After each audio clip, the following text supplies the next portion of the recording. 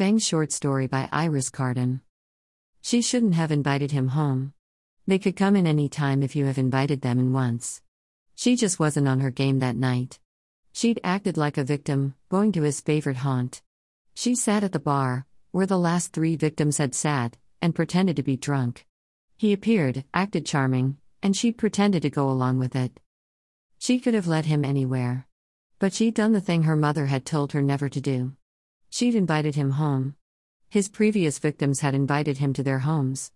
She needed to do what they had done to keep him from suspecting. He would have questioned going to a hotel room or a back alley. So she'd taken him home. It all went wrong. He was a much older vamp than she realized, and he was well-fed. He was incredibly strong. He pulled the silver cross from her throat with only a minor burn to his hand that he didn't even acknowledge. Then grabbed her wrist and wrenched the stake from her hand as she plunged it into his chest. It wasn't enough to pierce his heart, just to leave a gaping wound.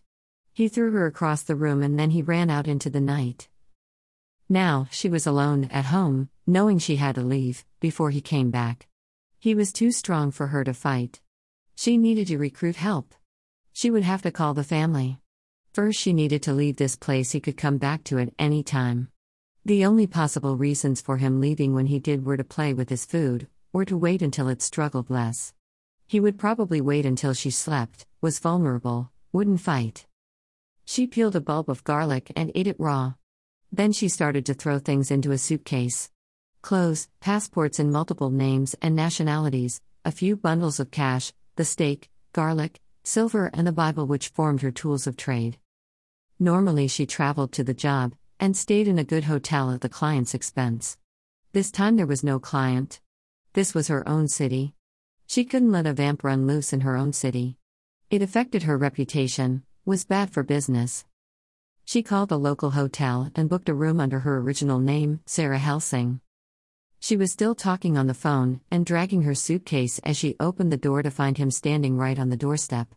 Sarah dropped everything she was holding and tried to slam the door shut, but the vamp pushed his way in.